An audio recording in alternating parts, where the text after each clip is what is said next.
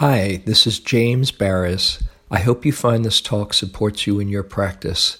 If you'd like to support my teaching, you can use the donate button underneath my picture on Dharma Seed to do that. Your support is greatly appreciated. Today I'd like to talk about creating interest in our practice and keeping it interesting. Have you noticed sometimes it's so extraordinary? It's just like you've been given a ticket to an incredible spectacle. How fascinating. God, I can't believe all this is happening. And then, not too long after, things start to change.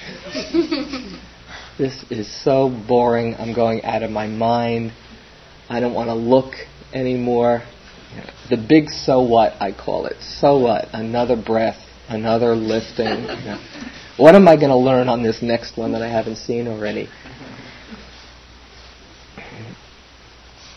Interest is a very important aspect of practice because without it, it's very hard to keep on looking. And often around this time in a retreat, past the midway point, a little bit further where you can almost see the end down the road. Even though there's a week left, there can be a tendency to coast, to kind of get through the retreat. You know what the whole rhythm of the day is like, and the sittings just melt into the walkings and then the meal time and then back again. You can kind of hang in there with it. And it would be a shame if we coasted through the rest of this very precious time together.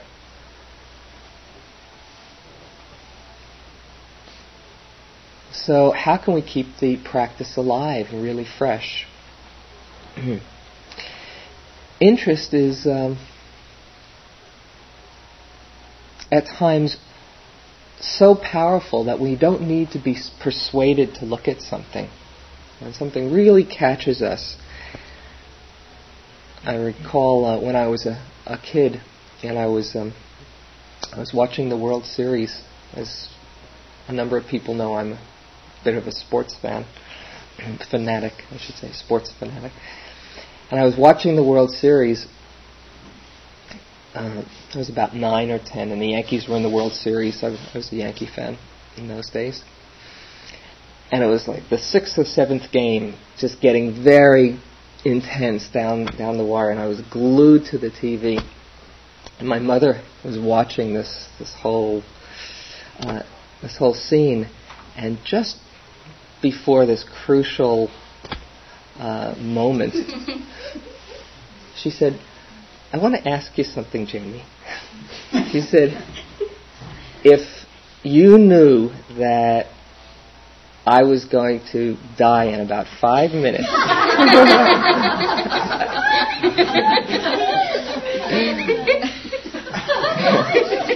This was my koan. What do you think you'd want to be paying more attention to? She really tested him. And I, in all honesty, said, "Give me a few minutes to think about it." I didn't want to miss the ball game. It's amazing when you're so glued to the object how hard it is to take your attention away. This attention that seems so elusive at times. When are we interested in life? Think of the times out in our world when we're really interested. Whether it's sports or a friend comes in who you haven't seen in a while, or your child comes by.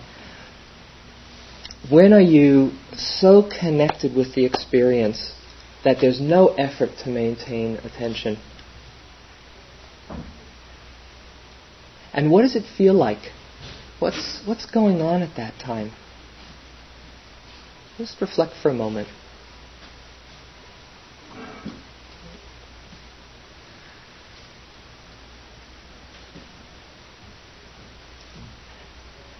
And then bring that to the retreat experience. When in the last few days have you been quite fascinated with what's been happening? And what has that experience felt like? What was going on then? What qualities were present?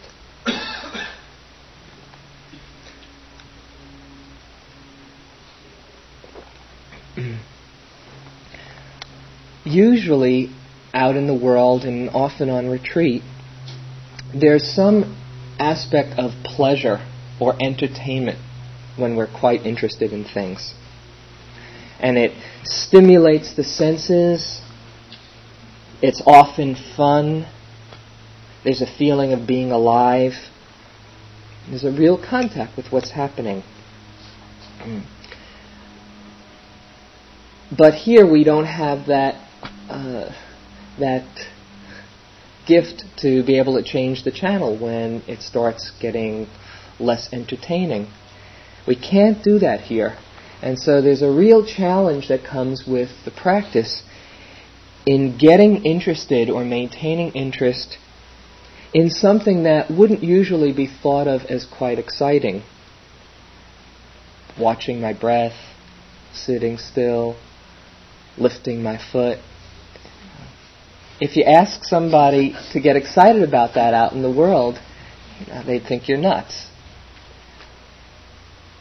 But we all know, since we're still here after all this time, that there is something quite interesting about the process and the practice.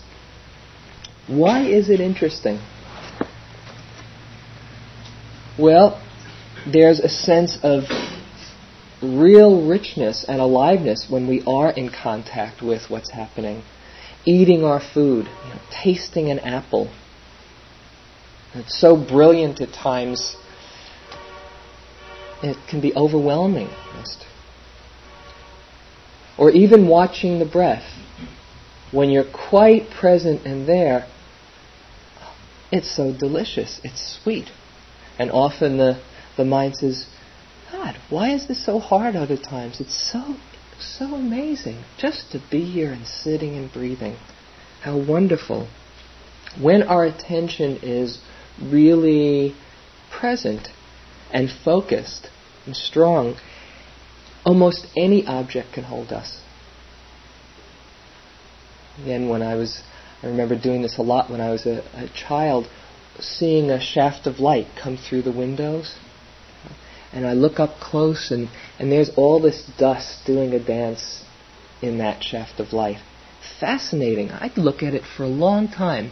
And if somebody would ask me what I'm doing and I'd say I'm watching dust, probably wouldn't have them come and keep me company. But you've probably had similar experiences in that. The quality of interest includes some of the factors of enlightenment that Sylvia spoke about the other night. 3 in particular out of the 7 have to do with arousing our capacity to look. Investigation, energy, and joy, which is sometimes defined as a keen interest or delight in the object. And so as we develop this capacity to stay connected in a way that brings about some aliveness, we're developing those qualities of enlightenment, of investigation, exploring, of creating energy, and of bringing some joy and lightness to what's going on. And it's a quality that, whether or not we meditate, is inherent in us. I see my baby, Adam, who's just a little more over 1. He wants to see everything. He'll wake up, I go there in the mornings, and I'm the first person he sees when he wakes up. And after a big smile, and then I hold him, and then all of a sudden it's exploring, pointing. He doesn't speak, but he goes, and then we go over to that one, looks at it for a while, and then he goes over, and then he'll start crawling all over the house, just looking at one thing after another. We were all like that when we were little children. And we can see it from time to time here in the retreat. Even when it seems that interest is low, we get fascinated by other things than the breath. For instance, as you walk out the doors here, you ever notice going by the bulletin board? Maybe there's some new piece of wisdom on there. Or maybe I'll get the note that's going to wake me up. Maybe they've changed the interviews again, even though you might have had yours for the day. Oh, he's having an interview at 11:35. And we start to read what's ever around, or going down the hallways. How many times have you read the flyer that's up in the library? Or wherever it is that you happen to keep on looking. There's this strong tendency of curiosity that can be both a difficulty in practice if it keeps us out of what's going on, or an aid to practice if we can use that energy to bring ourselves into what's actually here. Curiosity, also it's called restlessness, a restless mind that looks outside for completion, is one of the last things to go in the full development of the mind. Even up to the third stage of enlightenment, and in this model of mind there's 4 stages of enlightenment. The third stage, there's still this quality of restlessness, of looking, of judgment in the mind, of comparing, and of forgetting what's actually here. So if you find yourself caught up in judgment or curiosity, or you forget what's going on, it just means you haven't become 4th stage, fully enlightened. Such a strong capacity to want to know, to want to find out. And it's really it's the source of our wanting to connect. Interest and love are very close. It's really the prerequisite for love in some way. There's a beautiful passage in this book, The Universe is a Green Dragon, that you might be familiar with. The author Brian Swim talks about allurement, the capacity of objects, whether or not they're people or alive, to want to come together. He says, the strangest thing is that this alluring activity permeates the cosmos on all levels of being. These allurements permeating you and everyone and everything else are fundamentally mysterious. You are interested in certain things, certain people, certain activities. Each interest is as fundamental to the universe as is the gravitational attraction our Earth feels for the sun. We cannot explain why these attractions exist. We can only become aware of them. The great mystery is that we are interested in anything whatsoever. Why should there be this attraction? Think of your friends, how you first met them, how interesting they appeared to you. Why should anyone in the whole world interest us at all? Why don't we experience everyone as utter, unendurable bores? Sometimes we do. Not often, though. Why isn't the cosmos made that way? Why don't we suffer intolerable boredom with every person, forest, symphony, and seashore in existence? The great surprise is the discovery that something or someone is interesting. Love begins there. Love begins when we discover interest. To be interested is to fall in love. To become fascinated is to step into a wild love affair on any level of life. So we have it. It's in us. It's in our being. It's one of the natural laws of the physical plane, this attraction between things. What gets in the way of our interest while we're here? When do you check out? Just think for a moment. The times that you find yourself checking out, not wanting to be here, or forgetting, or getting bored. What goes on there? Just get in touch with your own answers.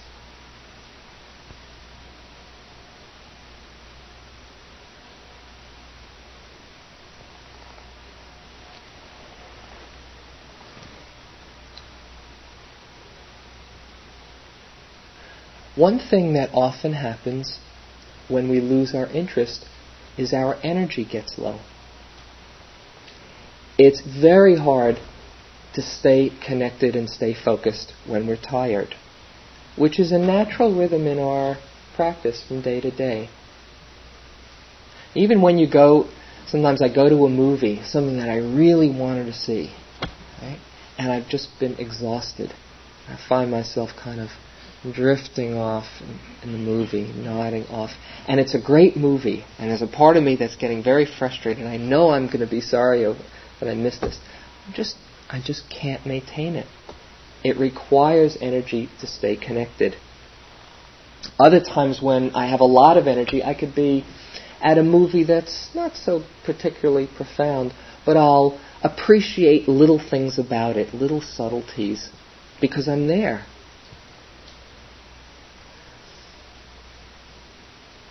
When your energy is low and you're trying to look at things very, very carefully, you'll get exhausted very soon. That meditation that I did this morning, that I shared with you about looking at things precisely and refined awareness, it can get very discouraging if you try to maintain that for a long time. You can't stay microscopic. I used to have this idea that when I was doing it that way, that's where it was at. I really arrived at the meditation. And at one point in my practice on one retreat, it was really vivid and brilliant, how wonderful. And then when I'd not be there, it would be a waste of time. And this went on for a number of days. It seemed like everything else didn't quite count, until I realized the point is not to see things always that microscopically. It's to see things in whatever way you're able to connect with them. And at times, I've said this before, you need to change the lens through which you're viewing things. If you're there for the zoom lens and it's staying quite clear for a while, wonderful. But when you start to get tired, when the energy starts to get low, then that's time to change the lens to a much bigger arena of viewing. Feeling yourself getting tired. Feeling the sadness of losing your concentration. Feeling the confusion that comes when you don't know what to look for. And there you are, looking at one big package of confusion. In that moment, oh, confusion, that's what's going on.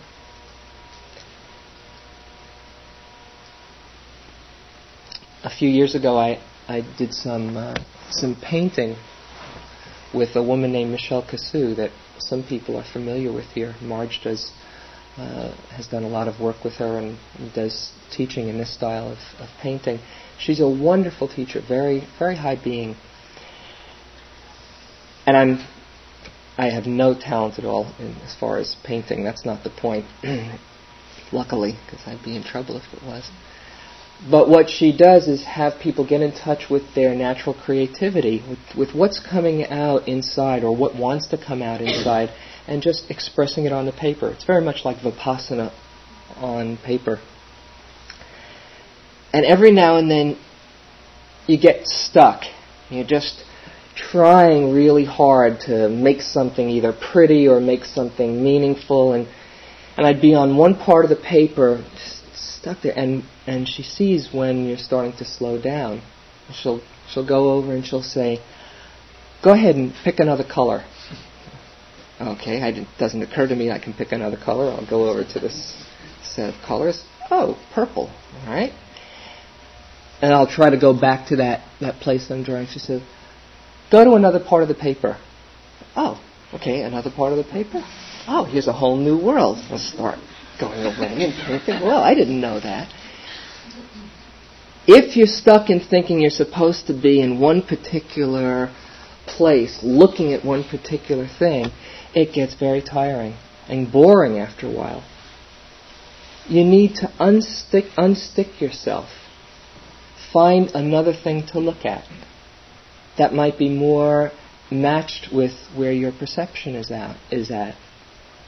Make it fun. Make it playful. That's the thing that I really got from one of the things from working with her. Don't get stuck in trying to make something happen. Just allow things to reveal themselves by having an open, playful attitude.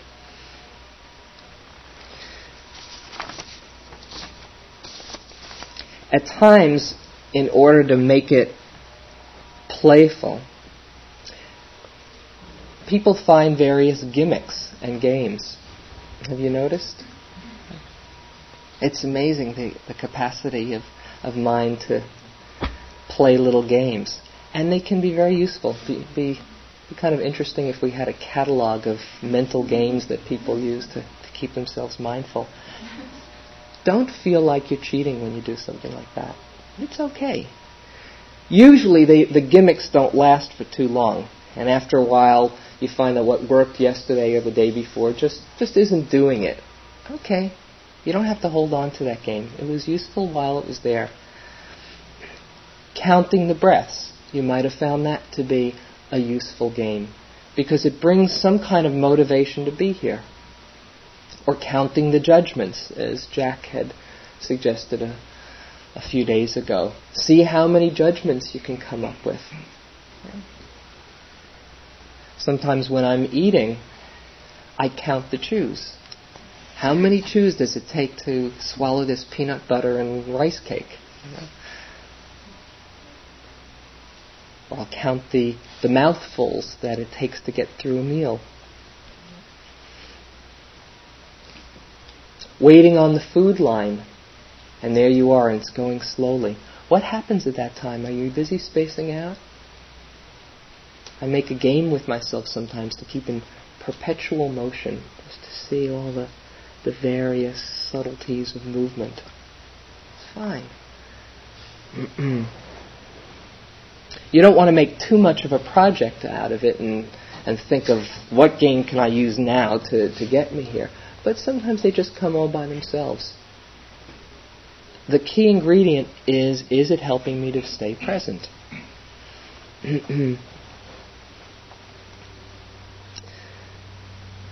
Sometimes when boredom is really strong, we have to trick ourselves into being interested. I told this before when I was a college student. I had a good friend, Joe. We went through high school and college together and had pretty much the same average in high school. We were good, fairly smart people who didn't work so hard. You know that one? And then when we got to college, this guy just took off and he graduated like cum laude. And I asked him one day, I said, how is it that you've been doing so well in college, you know? And we both had the same kind of work habits in high school.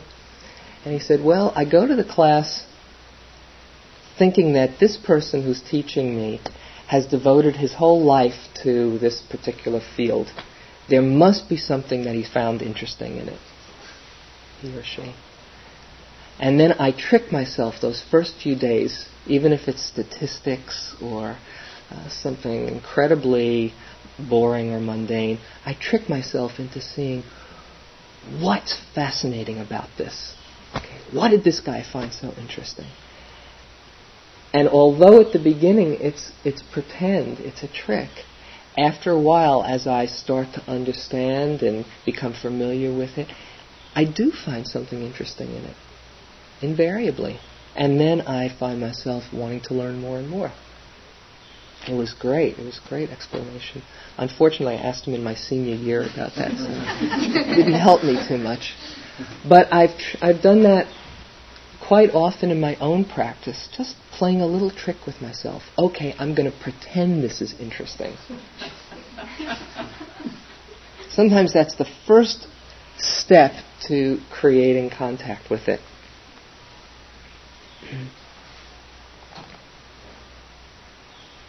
Because in the next moment, after a long series of boring sessions, in the next moment, the energy can change, you can start to see something new, and a whole world opens up to you. So you don't know. Remember on one retreat, just after I was sitting for a few years, a number of years, I think my second 3-month retreat, all of a sudden I opened up into this trapdoor into a wonderland, and I'd never sat before. I said, my God, I can't believe all this is happening. And I was really going through a lot of boredom before then. And it was like the tip of the iceberg. I keep on seeing my practice as the tip of the iceberg because there's so much more to discover. If I get complacent and think, oh, I know all there is to know, I've seen all the breaths there are to see, I won't learn anything new, I'm really cheating myself. Actually, the Buddha, one of the things about the Buddha and his evolution, especially in his last lifetime, he never was complacent about whatever he had attained. And he had gone through all the great meditations and developments of mind that were around India at that time, studied with the great teachers. And he'd mastered everything that could be learned from a particular teacher. But he knew it wasn't the end, because there was still some place in him that was not free, that had some grasping, that had some unclarity. And so he would be compelled to keep on looking, keep on searching. If we can have that incentive, that lack of complacency, that keeps on exploring, it brings the practice to a great fullness, because there always is more to see.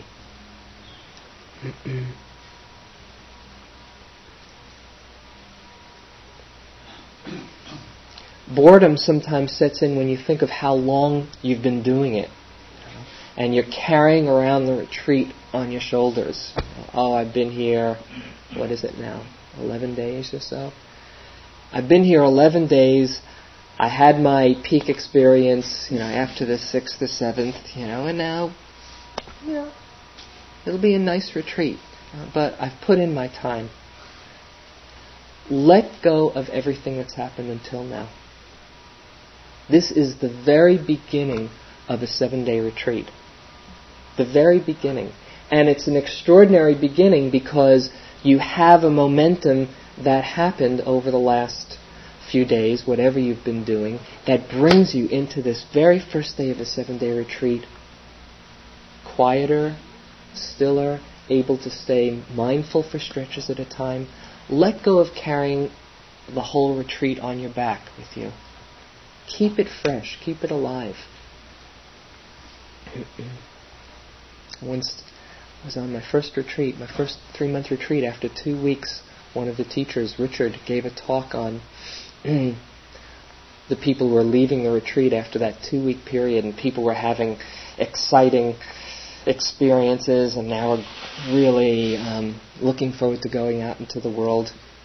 And his advice to the people who were leaving the retreat at that point, as well as to the people who were staying, was forget it ever happened. Just forget it ever happened. And I thought, wait a second, I've been putting in my time. Forget it ever happened, because that'll keep you fresh in the moment. Certainly there are things that you've learned and that you'll have inside as a resource for you, but don't keep on holding on to the past. And rather than looking forward to how much more there is to go, that's the other side of the coin of the concept of time. 7 more days, or 3 more sits today, or take it one breath at a time. Can you be here fully for this breath, for just this breath? That's the only one you need to think about. Just one breath at a time. It's quite manageable.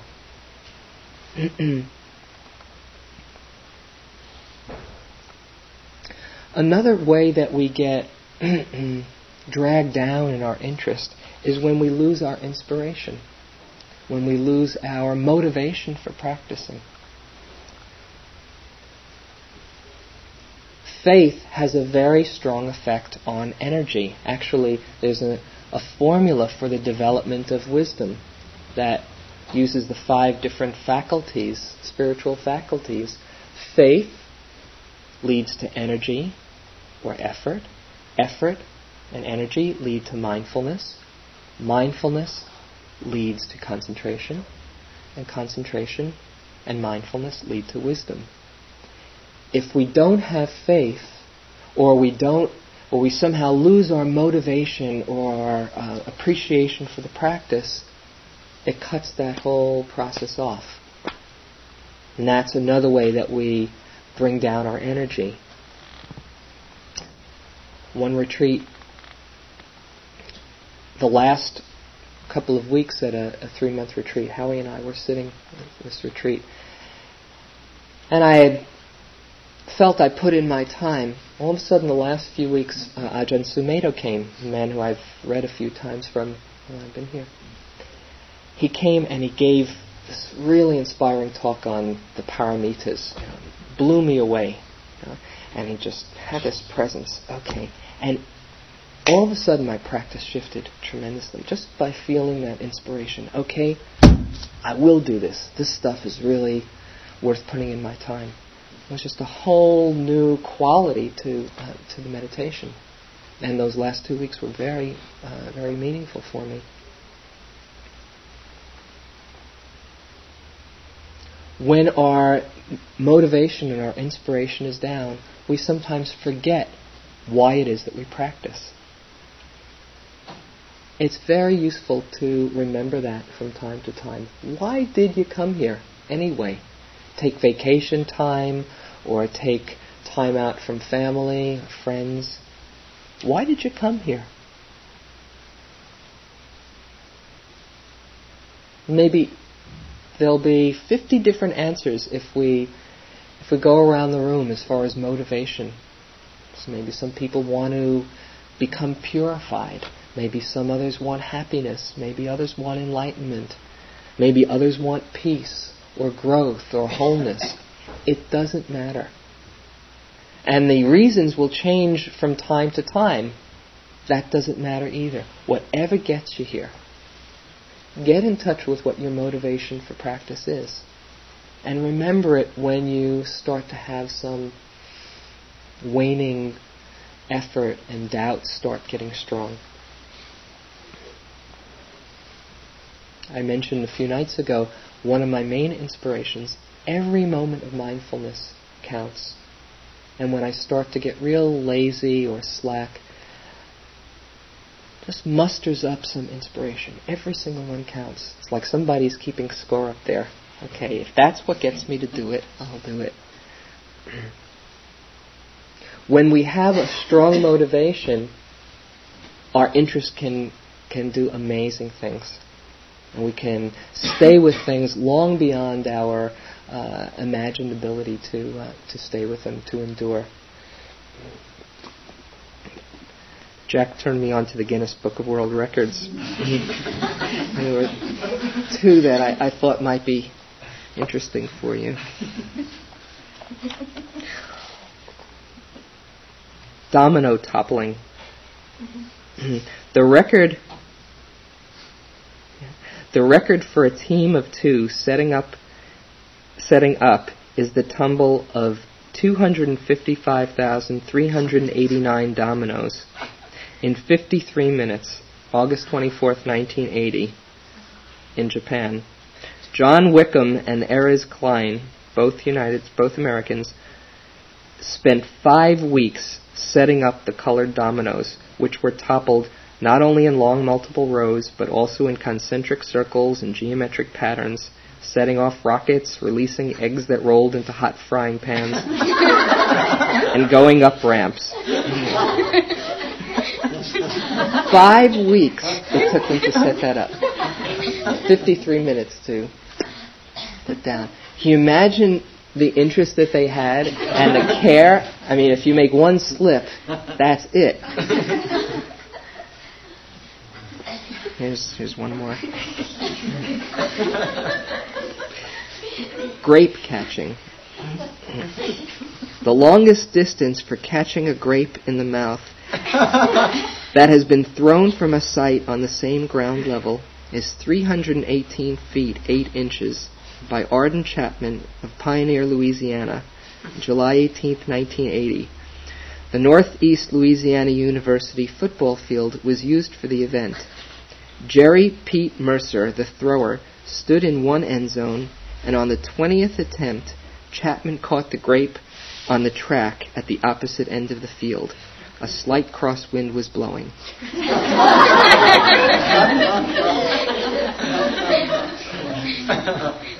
Can you imagine the interest that guy brought to that task? And here you're just being asked to follow one breath. I mean, not that big a deal.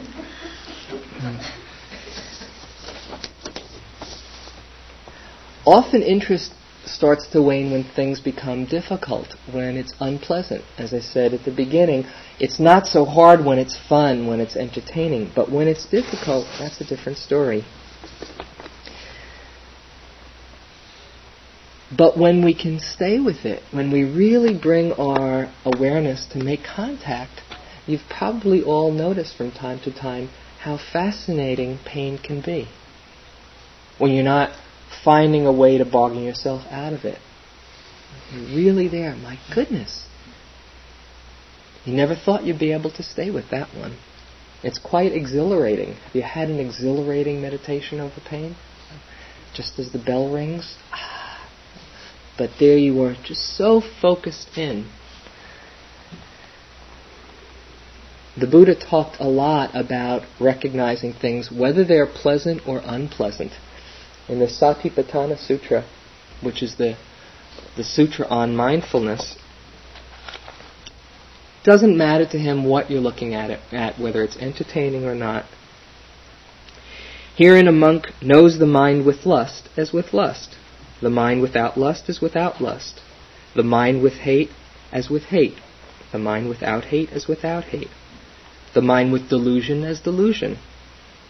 The mind without delusion is without delusion. The shrunken state of mind is the shrunken state. The distracted state of mind is the distracted state. And so on and so on. It's not deciding, well, is this going to be interesting enough for me to watch? Once you start noticing that, it becomes quite fascinating. Oh, and there's distracted state, and then it becomes an interesting state, and then it turns into something else, and you start seeing the process of experience. When we recognize even difficulties like fear, they lose their power to keep us from noticing when we see them just for what they are. The labels can be very helpful with that as well. And we don't want to look at this fear and then, okay, let me look right at it for the next minute or so. And then when we see it, oh, it's kind of interesting. Oh, there's tightness there, there's butterflies, there's tension, there's tight constriction in my throat, and it's quite workable.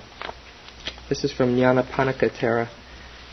He says, there is an element of truth in the word magic of primitive man.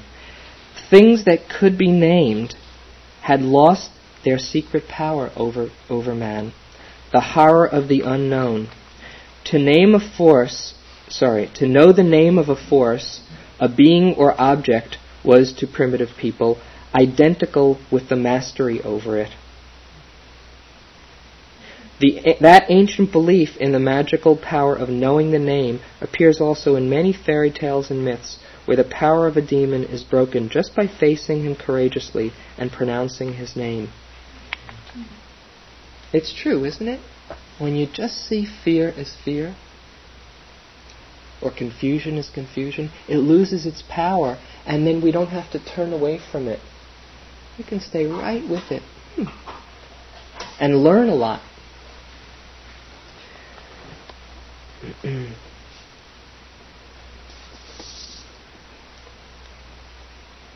Another aspect of inspiration is a sense of preciousness of this process that we're doing. An appreciation for discovering the Dharma.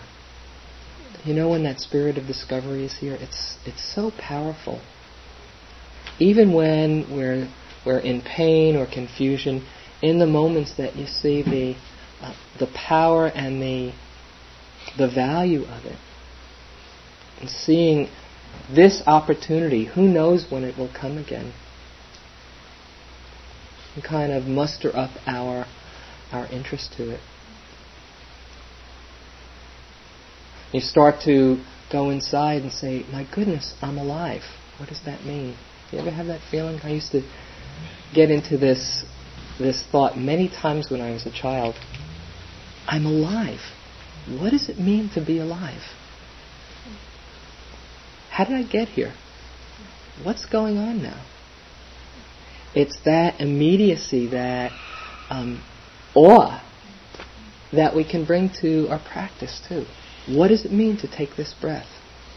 Not that there's any answer for it, but simply the question that gets us to be here.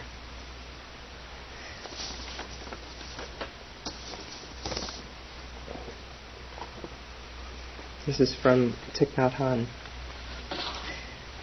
It's a passage that I've read before I really like. He says, walking with ease and with peace of mind on the earth, that's a wonderful miracle. Some people say that only walking on burning coals or walking on spikes or on water are miracles, but I find that simply walking on the earth is a miracle. Then he gives an image. Imagine that you and I were two astronauts for a moment, and we've landed on the moon, and we find that we cannot return to Earth because our engine in the ship is broken beyond repair. We will run out of oxygen before the control center on Earth can send another ship up to rescue us. We know that we have only 2 more days to live. What then would you and I think of other than going back to our dear green planet and walking side by side in peace and without worries? Usually, only when confronted with death do we know the precious value of our steps on the green planet. Now let's imagine ourselves as those astronauts who somehow survived their experience. Let's celebrate our happiness and our joy at being able to walk on our dear green earth again. We manifest this miracle in each of our steps. Lotus flowers bloom as we walk.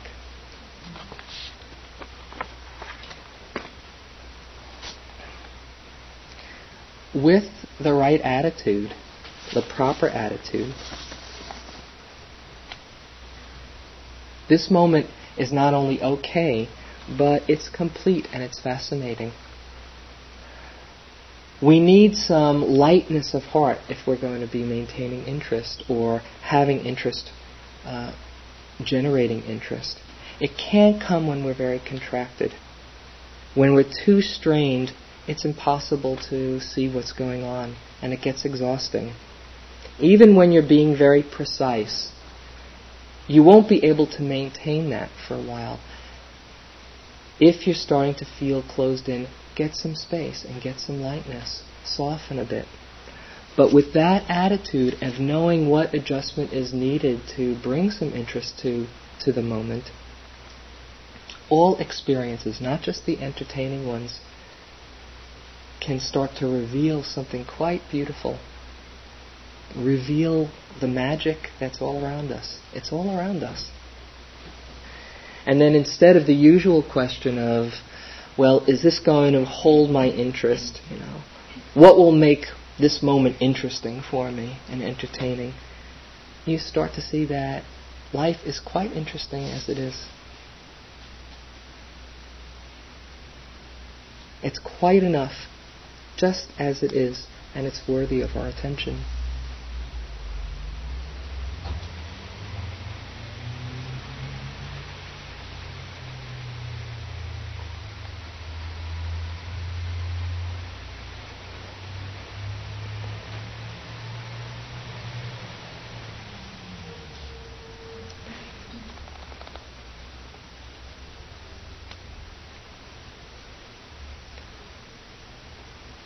So, if there's any questions or comments, you can take some time.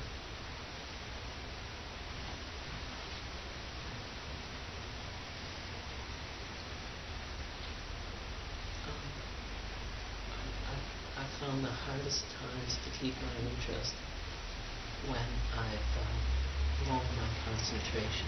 When you've what? When I felt like I've blown my concentration. When you've blown your concentration. And so I guess I'd like you to speak about renewing interest at those points. Okay.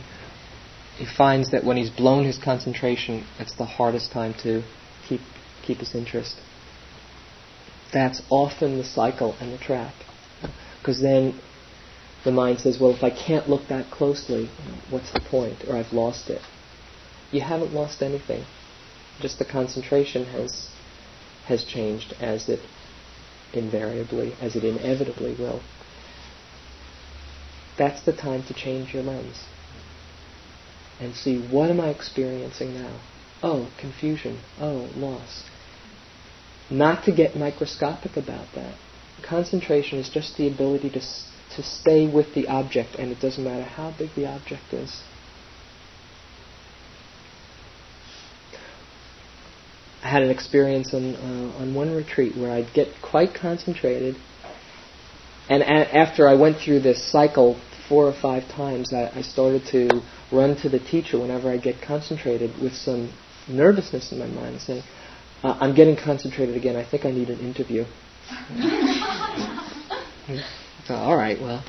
And it was more than 4 or 5 times. I went through this cycle probably hundreds of times during the course of a few days. And what I found was when I'd get concentrated, it would feel quite sweet and delicious. And then the next sitting or a few sittings after that, it wouldn't be quite as concentrated. And then I'd start to figure out what I could do to get back there. And then I would start to get a little bit agitated in my mind, getting worried that I lost it. And then the agitation would lead to some confusion. And then a kind of despair and loss. And then a real frustration. And then I would just give up. And then as soon as I give up, boom, there it was again. And I was going up and down like a yo-yo. It was driving me crazy. I wasn't seeing that the problem was that I was holding on to the concentration.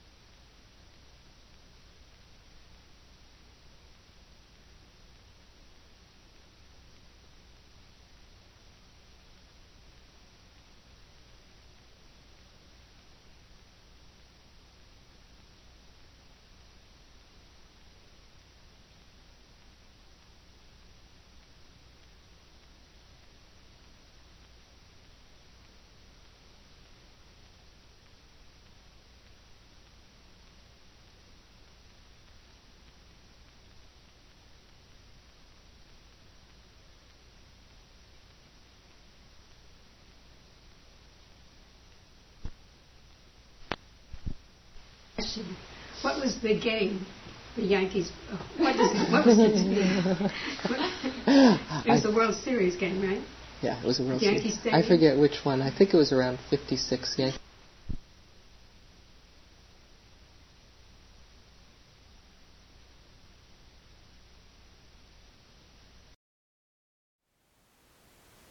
Thank you for listening. To learn how you can support the teachers and Dharma Seed, please visit dharmaseed.org/donate.